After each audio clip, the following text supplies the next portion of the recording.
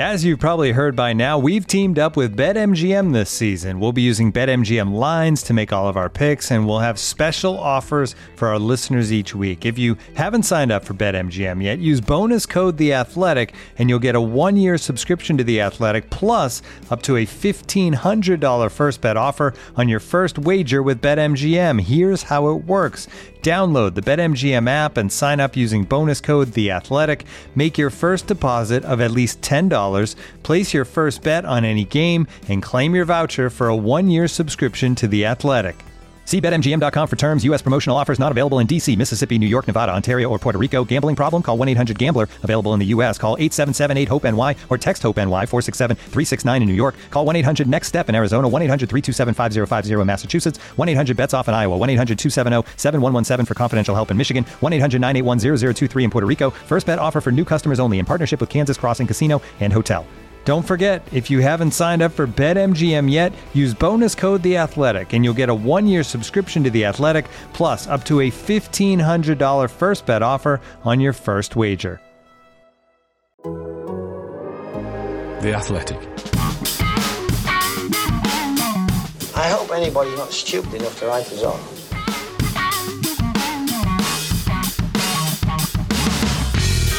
It's Two Stars time. This is the weekly Nottingham Forest podcast from The Athletic.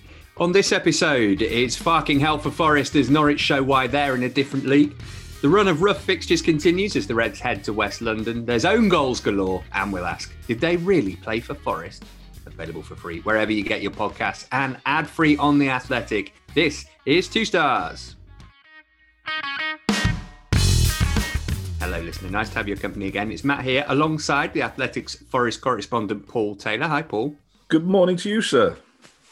And also with us, as always, the big show himself, Nick Miller. The Big Show. Oh, that's not, Even I understand that one. Yeah, well, the nice thing about that one is that could conceivably be just a general nickname. All right, big man, big dog, Big Show. Yeah, that'll do. But I presume it is that is a wrestler, I assume. Yeah, he's just left WWE after 20 years to join AEW. So he has to actually lose the moniker The Big Show now because that is a trademarked name. So, and his real name's Paul White. So it's not quite as... Can he be the medium show? The slightly larger than the normal show? The large show, yeah. There's a segue here about Forest being the shit show, isn't there? But I should probably not make that and just move on. We are recording in the aftermath of Forest's defeat against Norwich at the City Ground on Wednesday night. We'll discuss that further after a brief interlude designed to break up the monotony of three blokes talking.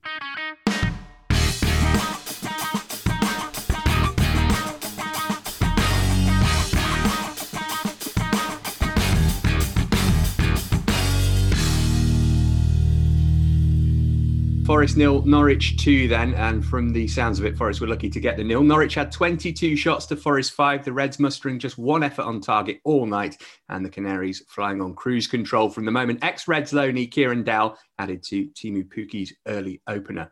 Before we get to the game, can we offer David some comfort? He's tweeted the show to ask, is it too soon to use the term season unravelling? Injuries, bizarre team selections, absolutely no attacking threat, players criticising others in interviews, and the most passive manager ever. Nick, can you offer any kind of comfort? I said last night that this podcast was just going to be me sighing deeply for about half an hour. So, I'll leave it at that big sigh just there. Unraveling, I'm not sure. Yes, while most of the things that he said there are correct, we all knew that this was going to be a bad run. When you kind of knew that the chances are Forest weren't going to get many points from this run of games. So in that respect, it isn't entirely unexpected. As we've kind of said before, Forest probably got too much not to really get sucked into a proper kind of relegation scrap. But it is in the kind of aftermath of such a sort of comprehensive 2-0, one of the more comprehensive 2-0 defeats you'll ever see. And it was more the kind of emphasis of how far away Forest are from the kind of top teams in the division at the moment.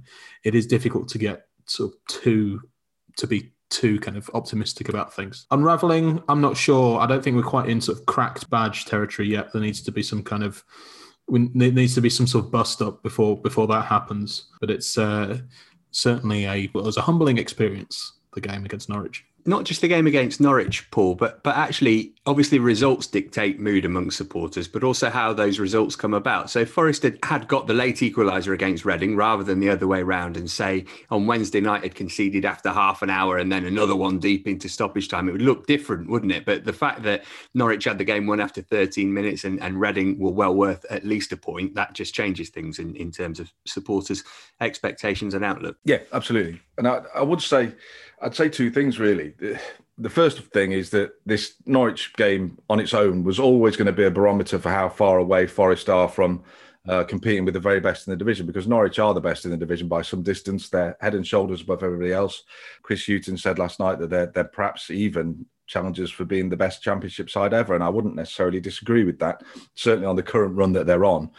And you wanted to see Forest go toe-to-toe with them and find out how far they were from being able to compete at that level. And the answer was a long way. It was, to be blunt, the gap is quite big. But I don't know realistically what else we were expecting. Had Forest won the game 1-0, had they somehow ground out a victory, I think most people, to be honest, would have been a surprise result. They never looked like getting that. But their problems aren't anything new. Nothing that we saw last night was anything that we weren't aware of before. They're very solid defensively. They're well organised. They're disciplined. They give very little away. But they're in the middle of a goal drought. They can't score goals. Once Norwich went 2-0 up, you realised that Forest, they had a mountain to climb. I hate that cliche, but it really was that bad. They haven't scored 2 goals in the space of a game in 8 previous fixtures. So to do so against Norwich felt very, very unlikely. They did create 1 or 2 chances. Ryan Yates had his customary missed header, bless him. Lewis Grabban had his usual missed one-on-one, which he didn't miss very often last season, but this season seems to be underpinning his entire campaign. It was all very predictable and all further evidence of the problems that Chris Hughton has to solve if they are ever to have any hope of competing with teams like Norwich. They have to find a way to score goals. They have to find a way to convert their chances. They have to find a way to not have to be in a blind panic whenever the opposition score, knowing that they're unlikely to get back into it. That's the only answer to it. Nothing was new last night. Forest went up against one of the best teams in the division, and if I'm entirely honest, what you expected was what unfolded. There's a lot of work to do. We've spoken about the lack of goals a lot in recent weeks, Nick. What seems different about this game in particular, and something you pointed out, was the game plan in terms of how passive it was. Here's Barry, who's tweeted us to say, "I've never seen an opposition have it so easy. They conserved energy for 60 minutes.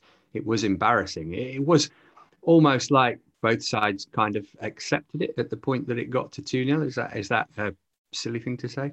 I'm sure no one at Forest would kind of admit to accepting the 2-0 defeat, and obviously made attacking substitutions in the second half. But yeah, I mean, the concern was that about the game last night was, Chris Hughton's has made Forest generally very solid and, defensively well organised, but that didn't seem to be the case, certainly in the opening stages last night.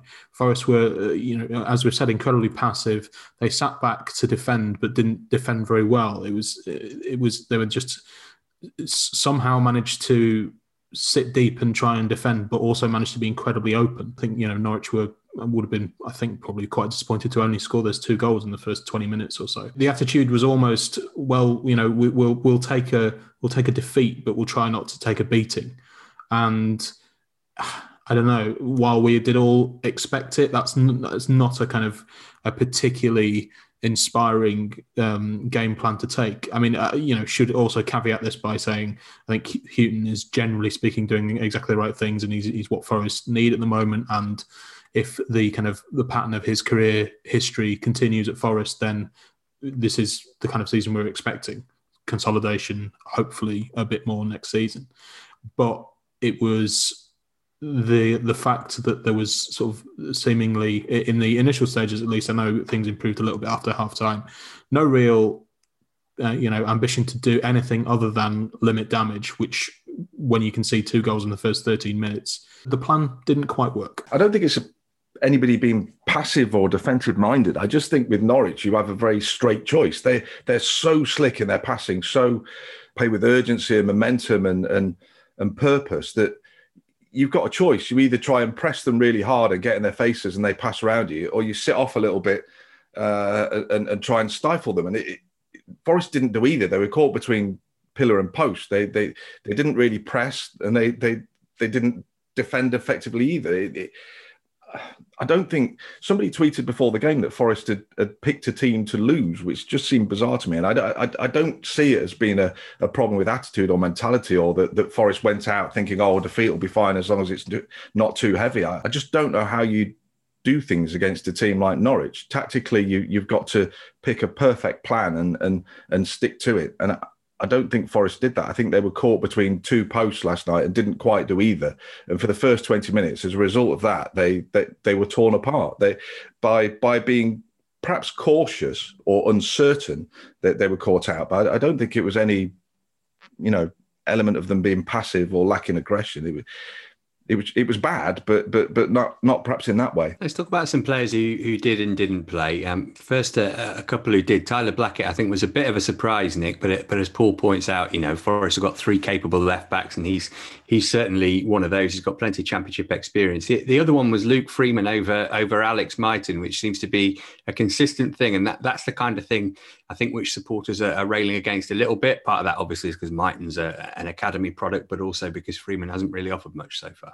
Yeah, I try not to kind of get involved in the sort of pylons about that kind of coalesce around certain players, which, I imagine Paul is much more familiar with whenever, if ever he says anything positive about a player who's, on the naughty list for whatever reason. But I was excited about Freeman signing in the summer, but as far in the games that I've watched anyway, and Paul may be able to contradict this because he watches Forest a lot more closely than I do, but he has offered virtually nothing, or not, certainly not the kind of what we thought he might when he signed. The caveats are, of course, that he was injured for a lot of the season, and he has been playing kind of probably out of position. His best position is probably in the middle. He's been playing on the flank, but I don't necessarily see that as a case for keeping him in the team.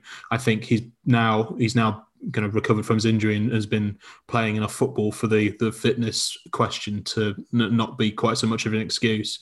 And again last night, it's harsh to pick anyone out as being particularly bad, particularly from the first half against Norwich, but I don't get it. I don't understand why, particularly when Lolly and Knockaert were unavailable, why Alex Mighten wasn't given more of a chance when we knew that counter-attacks were probably going to be the kind of best chance of actually doing anything for long spells last night.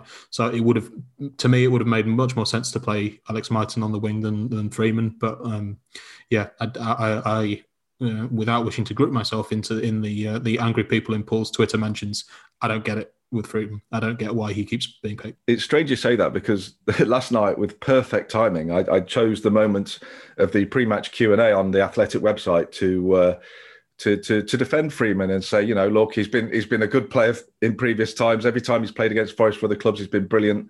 He's bound to come good at some point. He's not done it so far, but keep the faith, and hopefully he'll start to show what he can do. And then, I actually would pick him out as being one of the worst performers last night. He was poor, but it is tough. How does another player, and it's not the first one, who's previously good at his other clubs, come to Forest and suddenly become pants? I know the injury was a major factor, but it just seems to be a tradition that players come to Forest and lose any thread of ability that they previously had overnight. It's a strange one. There's still a few games left. Hopefully he'll show what he can do. I suspect Chris Hughton won't give up on him. But yeah, I completely agree with most of what Nick said. It would be great to see Alex Mighten given a chance, not just through sentiment because he's one of Forest's own, if you like, but because he's a very good young player. And you imagine in the next sort of 9 or 10, 8 or 9 games, there's an opportunity there to blood somebody who's still only 18 and give him an opportunity in the side to grow and develop. And it would be a shame to waste that. Lastly, on the Norwich game, this is a recurring theme from last week. Here's Jordan asking, what did we think of the players' reaction after the game? For me, they seemed like they expected to be defeated and didn't seem bothered. But Lyle Taylor look really pissed off? Is there something in that? Does he want to go, or is he annoyed with others? He's kind of on his own island, I think, isn't he, Lyle Taylor? It would probably be fair to say. But is this just people looking for something that isn't there? I mean, they didn't have cigars and party hats on at the end of the game, presumably, Paul. No, they didn't. It's a strange one. You know, when you speak to the players, they all talk about there not being any cliques or any, you know, division in the dressing room and how everyone's together. But then you look at in the stand during the game last night, and there were little groups of not the players that weren't involved were all sat in the stand, and they're all sat in different groups. Perhaps I'm reading too much into it, but you do wonder how much togetherness there is there. You know, Joe Worrall is always very straight talking. He's always very honest. He's always very blunt. And after the game the other weekend at Watford, he delivered a very straight talking appraisal of how he thought the rest of the squad, and himself included, could be a little bit more brave. I mean, we spoke about that a lot already, but I wonder how that does go down in the dressing room. That do people sit there and look at themselves in the mirror and say, yeah, I'm not doing my job, he's right? Or do they say, he's talking bollocks, he can do one? You know, what is the reaction to a speech like that? Does every player react well to it, or does it cause problems in the dressing room? I don't know. Not to labour the point, Nick, but this is a problem inherent with having a lot of loan players and having a reputation as a club that is transitionary in nature, in that you come and stay for a season, maybe two, if you're lucky, and then you look to try and go somewhere else. Yeah, absolutely. And it's we've talked about this before on the podcast as well. It's just very, from a supporter's perspective, it's very difficult to get excited about players who you suspect aren't going to be there next season, and I imagine that's kind of amplified within the dressing room, not just with the individual players themselves, because there's always a temptation to think that, you know, the players will say, well, it doesn't really matter if if this team I'm playing for currently aren't any good because I'm going to be somewhere else next season. But there's also the idea that I don't know, you may be less likely to fight for or bond with your teammates if you think that they're not going to be around next season. This is it's obviously a problem with a lot of football league clubs that, you know, mainly probably teams are slightly smaller than Forest, but, you know, players generally don't sign longer than 2-3-year contracts, so there isn't the kind of long-term thinking behind everything. And yeah, I'm always very reticent to kind of judge things, things like the mood of a squad from things like how annoyed they looked after the final whistle, because it always calls to mind those kind of, you know, you see those newspaper pages after England get knocked out of tournaments where, you know, Raheem Sterling has cracked a smile or something like that, and the headline is Sterling laughs just hours after England's ignominious defeat or something, or whatever it is. So it always seems a little bit ridiculous, and you kind of read into those things what you're already thinking. It's, you know, classic kind of confirmation bias kind of thing. But it must be incredibly difficult to have any kind of togetherness or team bonding in a situation like this. Paul spoke earlier on in the season about how the circumstances around just the circumstances around coronavirus where players aren't able to socialise in the way that they usually would. Sam Allardyce has talked an awful lot about that coming in for West Brom. I mean, you know, he could just be making excuses because they're terrible, but the things he usually does when he comes into a struggling team, you know, takes the players off on jollies somewhere or team bonding exercises or whatever it is, that this kind of weird old-fashioned alchemy that he does to improve struggling teams, he's just not been able to do this season. And that kind of feeds into one of the problems that Forest are having as well. Jolly with Sam Allardyce does not bear thinking about. Right, there's no let-up in the ferocity of Forest's forthcoming fixtures. High-flying Brentford next to test the Reds. We'll look ahead to that game next. This episode is brought to you by Michelob Ultra, the official beer sponsor of the NBA. Want to get closer to the game than ever before?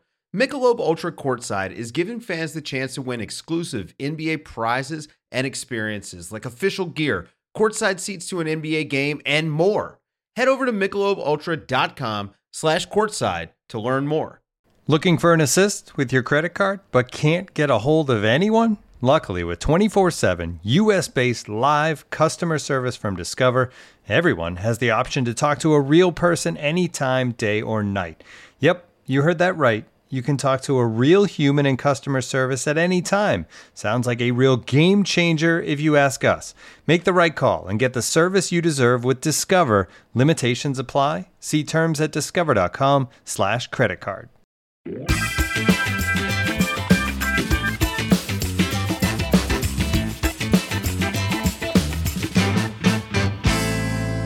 So Forest visit the Brentford Community Stadium for the first time ever on Saturday as they take on Brentford in the Championship's early kickoff. It's live on Sky Sports if you're in the UK. Paul, let's start with some team news. Brice Samba and Joe Worrall both missed out against Norwich, as did Joe Lolley, and certainly for Lolley, it looks like it's a long-term problem. Yeah, it's really sad for Joe. I think he'd admit himself that he's not quite reached the heights he's capable of consistently, at least this season. It's been a bit up and down for him. And he was just starting to show what he can do again. Even in the exact game where he got injured, he was starting to look bright and run at people and look like he meant business and could cause some damage. And it's a real blow for him to miss out for the rest of the season now. Perhaps I'm finding too much of a half full cup here, but I wonder if, just having a bit of a break and, being able to put his feet up between now and the end of the season and rest up, because he has got this, I forget what it's called now. It's not quite shin splints, but he has got this compound muscle injury in his shins that has really hampered him. It hampered him at the end of last season and at the start of this one. He did have an injection to kind of cure it, and that helped a little bit, but you wonder if some rest might help him get over that and be back to the Joe Lolley that we all know and love next season, hopefully. Beyond that, Anthony Knockaert and Samba, Chris Hughton said last night that both have got a chance of being back in the side this weekend, which would be a boost. Joe Worrall, you can't help but love Joe when you find out that he actually played at least one game with broken ribs before he finally mentioned it to somebody on the physio staff that he was in a bit of pain, and they checked it out and discovered that yes, he had got a cracked rib. So you'd never rule him, maybe strapping himself up and getting back in the action this weekend. You never know with Joe, but certainly he'll be back after the international break, I would have thought. He's very much modelling himself as a 2021 Stuart Pearce, I think, is Joe Worrall. He's a throwback, isn't he? Yeah, definitely. On Joe Lolley, Nick, I wonder if not just a rest from physical exertion, but a mental break might do him some good too, because it looks like things have been weighing heavy on his mind as well as his hamstrings this season. Yeah, and you get the impression that he is one of those players who does sort of not maybe takes things personally is slightly too dramatic, but he certainly takes a lot of kind of pride in his own performances and the team's performances. Not, obviously not that any other footballer doesn't, but to go from, I know we've been talking about how transient the squad is, but him being one of the longest serving players in the Forest squad, playing for Forest for that amount of time must, the chaos in the club must kind of take its toll after a while, particularly in the, a couple of seasons ago, he was maybe not Forest only attacking threat, but he certainly carried a lot of the sort of pressure and expectation. So there was the sort of psychological pressure to do with that. And then added to that, the pressure of trying to kind of find that form again. The idea that the team might be relying on you, particularly a team with as much expectation as the size of Forest, must be incredibly exhausting.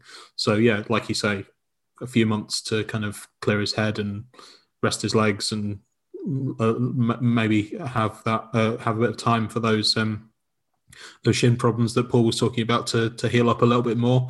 So yeah, hopefully. At the moment, it feels like we're just constantly looking forward to next season, almost writing the kind of rest of the games off this season. But yeah, like the rest of the team, if he can be kind of mentally and physically fresh for next season, that's more important than him slugging through a few what will hopefully be quite meaningless games for the rest of the campaign. In terms of Brentford, Paul, chucked away a 2-0 half-time lead at Derby in midweek to draw 2-2. Their form has been a little bit patchy of late. Defeats at Coventry and QPR, amongst others. Is it potentially a good time to be playing them? I mean, maybe not a good time, but a better time to be playing them than when they were really firing a couple of months ago. Yeah, possibly. And Forest do, they seem to do better away from home lately as well. I don't know the precise home record off the top of my head, but I think it might only be 1 win in 6 or 7 at home. But away from home, they seem to do a little bit better. Perhaps it's because they're a bit better suited to playing on the counter-attack, and in a similar way to Sabri Lamouchi's side, really. What worries me about Brentford is Toney. Forest tend to, whenever an opposition striker is in good form or has scored a lot of goals that season, it somehow seems to be the way that he only ever adds to that tally when he faces Forest. We saw it with Pukki last night, and their main challenge this weekend is going to be to find a way to shackle Toney. He's a very, very good player at this level. What a signing he was. I think if Forest or any other Championship club for that matter could sign anybody this season, it would be Peterborough's scouting network, because whenever they lose a striker, they seem to find another one from somewhere who tends to be another world beater. If you ever want a striker, I'd just start looking at Peterborough's squad and see who they've got, because it's just seemingly a never-ending production line of very, very good Championship level strikers. Forest actually could do with another striker this summer. That's one of the priorities they're going to have to address, I think. So maybe that'll be a good starting point for them. And maybe they'd look at Brentford's recruitment policy as well, Nick. I mean, it's pretty controversial in that they don't have an academy per se. They have a B team, but in terms of the players they bring in, they lost Benrahma and Watkins in the summer, but they had Toney in place to go. He scored 27 of their 64 league goals, which might suggest they're a little overly reliant on him, but there was a market for him last summer, and they just got in straight away and got him. And it's that kind of decisiveness which maybe Forest have lacked in recent years. Hi, Kamil Grzycki. It's the decisiveness, and it's also particularly if you are a player in League One coming up to the Championship, Brentford are just a perfect team to play for, because you know that the coaching is going to be good, the football is going to be good.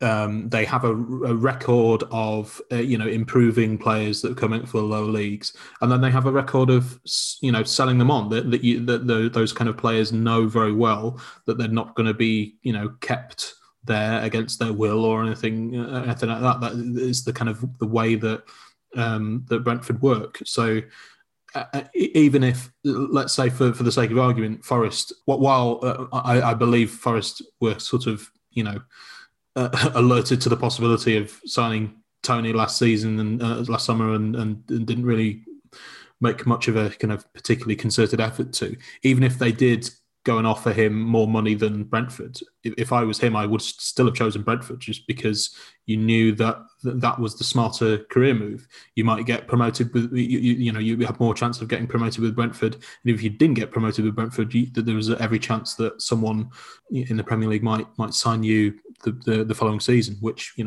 whether that's going to happen with Toney this season, we're not sure. It will certainly take an awful lot of money to sign him, given that what Villa paid 27 million, something like that, for Ollie Watkins. But yeah, while it is frustrating that Forest weren't in the kind of in the market for Toney in particular, it's understandable that he would have chosen Brentford over someone like Forest. In terms of the Forest team selection for this game, Paul, Munich and Madrid have tweeted to say progress seems to have come to a halt following the derby draw. Seems to have moved away from the winning midfield formula of Cafu, Garner and Krovinovic that had us playing a lot quicker and actually showing some encouraging green shoots. Would you expect maybe go back to those three? And in particular, Garner seems to have become a really important player for Forest in a very short space of time. Yes, he looks like a very good addition indeed. And of all the loan signings and players that are out of contract, if you had to pick one to sign for next season, it would be him straight away. You wouldn't even need to think twice about it, I don't think. He's been very good indeed. Krovinovic is the key to what has just been said there, I think. He started off, looked very bright, very neat and tidy, added some urgency and slickness to Forest play, but he did fade off a little bit. I could kind of understand why he was left out the side, because he just dipped in standard a little bit. But if you can find a way to get him back to what he did during the early days of his loan spell, then absolutely having him back in the side could make a real difference, because that was arguably the best midfield trio that Forest have had in a while. Cafu and Garner seem to be a good blend. Cafu has a bit more dynamism than he perhaps gets credit for. He gets around the pitch. He's busy. He's not shy about putting a foot in if he has to. And Krovinovic was just a really good link between midfield and attack, and just made Forest tick in a really understated way. So if they could get back to that little unit playing well and bringing the players around them into play, then yeah, that would be a great starting point for hopefully an improvement in form. I'd certainly be thinking about bringing Krovinovic back into the side this weekend and maybe giving Mighten that chance as well. I was a little bit surprised he didn't get brought on earlier than he did last night. But if you've got nothing to lose by giving him a chance, and I wouldn't understand why they wouldn't give him a run out just to see if he's the one that can provide that little bit of unpredictable creative spark. If you were an opposition side and you were up against Mighten and Ameobi down each side, you as a starting point, you wouldn't know what they were going to do. So that's a good place to be in if you're an away side.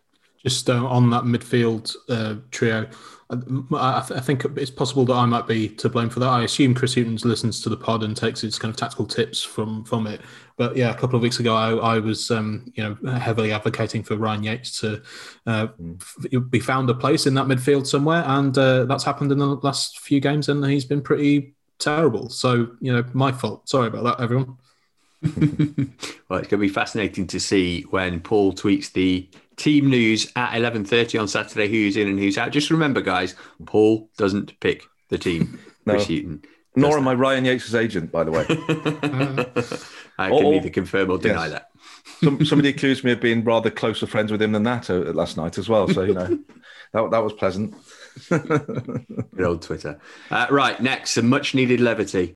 This episode is supported by FX's Welcome to Wrexham. Celebrity owners Rob McElhenney and Ryan Reynolds' small-town Welsh football club has finally been promoted into League Two after 15 seasons in the National League. Dedicated staff and supporters celebrate the team's return to glory while bracing for the newfound challenges that come with being in a higher league. Will Wrexham AFC stand up to the challenge and rise again into League One? FX's Welcome to Wrexham, all new, Thursdays on FX, stream on Hulu.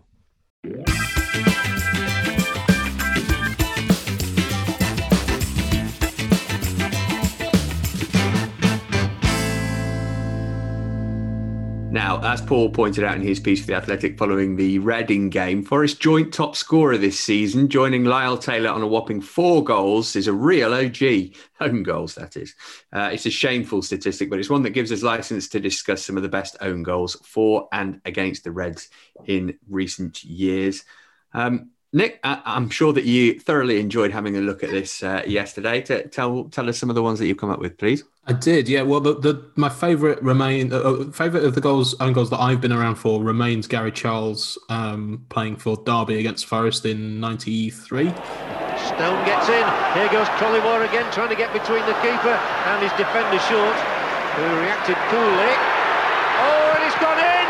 What a remarkable goal! Steve Stone will take the credit. That's a quite astonishing goal. Gary Charles against his old team kicks thin air, but he has helped really Forest forge a 2-goal lead here. It's an awful defensive error. Charles knows it as much as anybody. It was one of the early beanback games. Do you remember those where they erected a big screen at City Ground and replayed the game as we sat in the executive stand? I mean, in latter years, I felt quite sorry for Gary Charles because obviously that's pretty much the worst thing that can happen when you're playing against an old team for their local rivals. But at the time, I found it unbelievably hilarious. And this is one I didn't realise actually. Probably one of the most crucial goals in Forest history was an own goal. In the last game of the 1976-77 season, Forest needed to beat Millwall to secure third place and promotion from the second division. Forest won 1-0 thanks to an own goal by a player called John Moore, who I had not heard of before this. It's been mentioned in a couple of places, although I found it quite difficult to verify it, that John Moore was actually voted Forest Player of the Year by some fans in probably the one of the local papers or something. Forest only won promotion by a single point that year, so if they'd have lost that game, then history might have been very, very different. In terms of ones that have gone in Forest's favour, not as significant, but also 1993 against Grimsby, a 5-3 win at the City Ground. Poor old Paul Futcher credited with the own goal. Simple back pass to his keeper, takes a massive air shot, and in it trickles into the net. Just delightful stuff. Paul, have you got any for or against Forest? You guys sort of went down the comedy and amusing route, and the one that stood out for me, there was the game earlier this season which kind of summed up everything that's good and bad about Forest at Stoke, when we could barely see what was happening all round. It ended up in a draw through two. I'm going to class one of them as an own goal because it felt like it should have been. It was Jordan Thompson. I had to write that down. He took the corner, and Lewis Grabban had his infamous "I'm going to duck under this ball" moment, and the ball went in off Brice Samba, and then somewhere between the threads of fog and mist, Anthony Knockaert swung in across, and James Chester converted to give Forest a point. And they'd created chance after chance in that game and should have scored, didn't score, and ultimately had to rely on an own goal, which is exactly why Forest are in the situation they are in this season, with own goals threatening to be their top scorer. Beyond that, the one that stood out, and I feel bad for mentioning it because it was the moment that Forest season deteriorated last season, was Nuno da Costa. Poor old Nuno chased all the way back. Final day against Stoke City, bust a gut to get back and try and prevent the goal, and ended up putting it in his own net. And that was the moment that the season finally went down the shitter, to be frank. So yes, that a painful memory, but one that stood out, unfortunately. And poor old Nuno, that was the only goal he ever scored for Forest, wasn't it? So off he popped. It's a quiz question for the next Athletic Forest quiz, I'm sure. I've forgotten that Nicholas Bentner scored an own goal at Derby for Forest, which was the only goal of the game in 2016.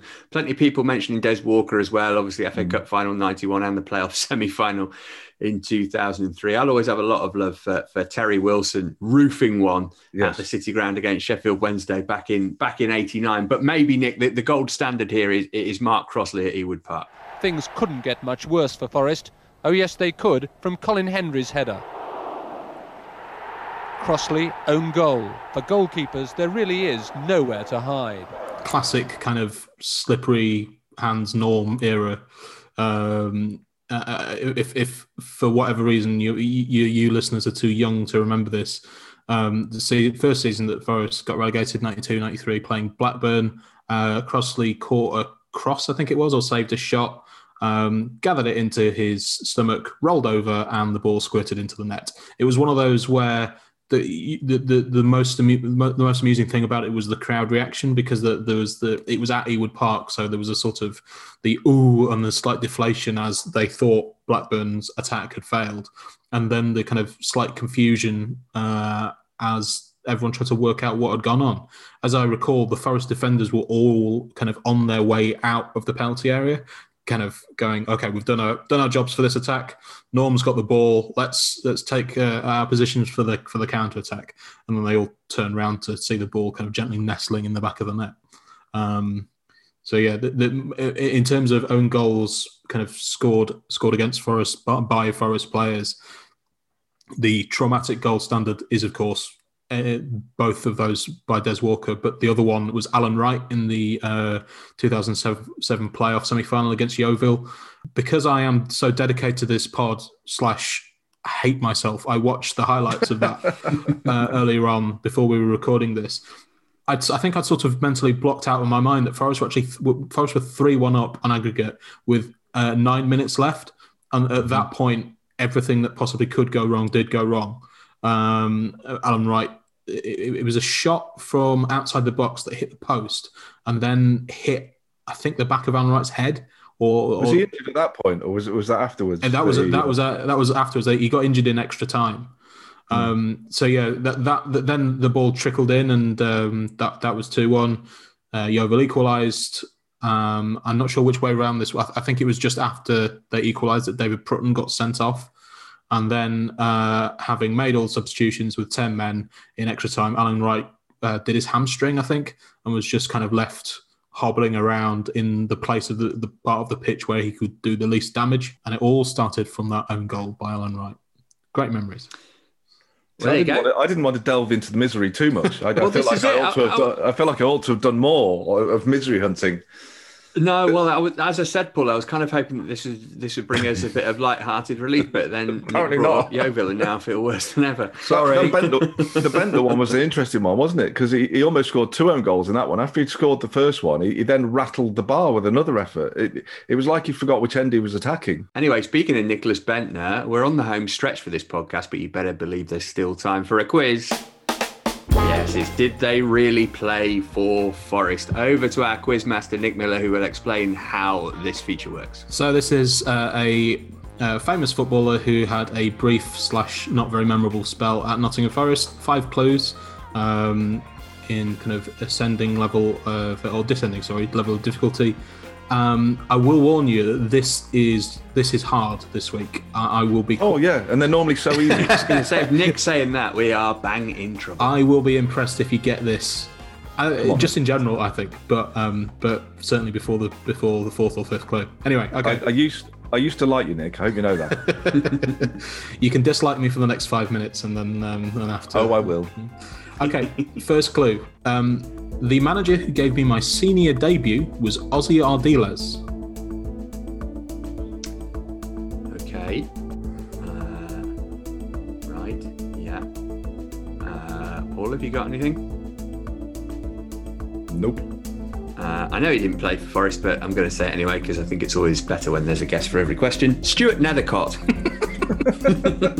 No, it's not Stuart. Very satisfying name to say, isn't it? Really is, yeah. Nethercott. Although it does sort of, if you weren't a Forest fan, and someone said, "Did Stuart Nethercott play for Forest?" You'd probably go, "Yeah, probably at some point." Yeah. Okay, clue number 2.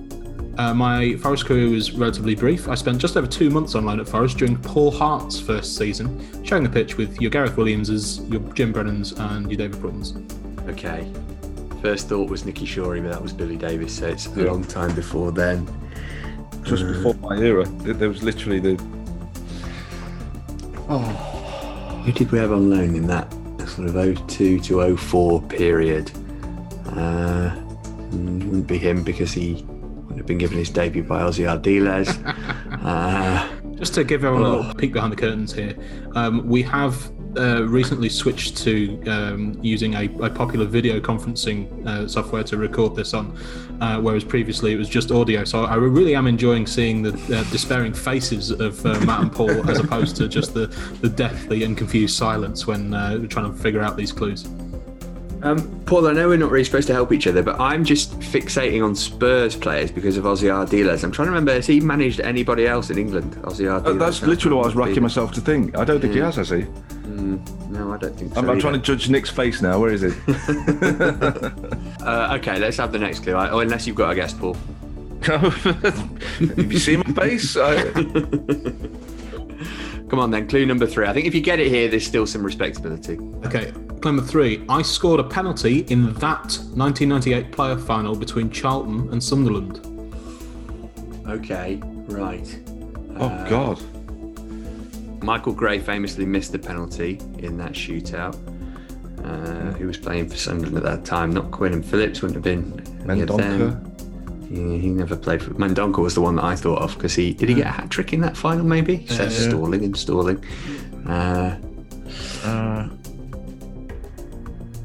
Oh God, I can picture like 7 of the players who scored. I don't think it's any of them. Yeah, I just can't stop thinking about Richard Rufus, which is not the right answer. So I'm going to stay away from him.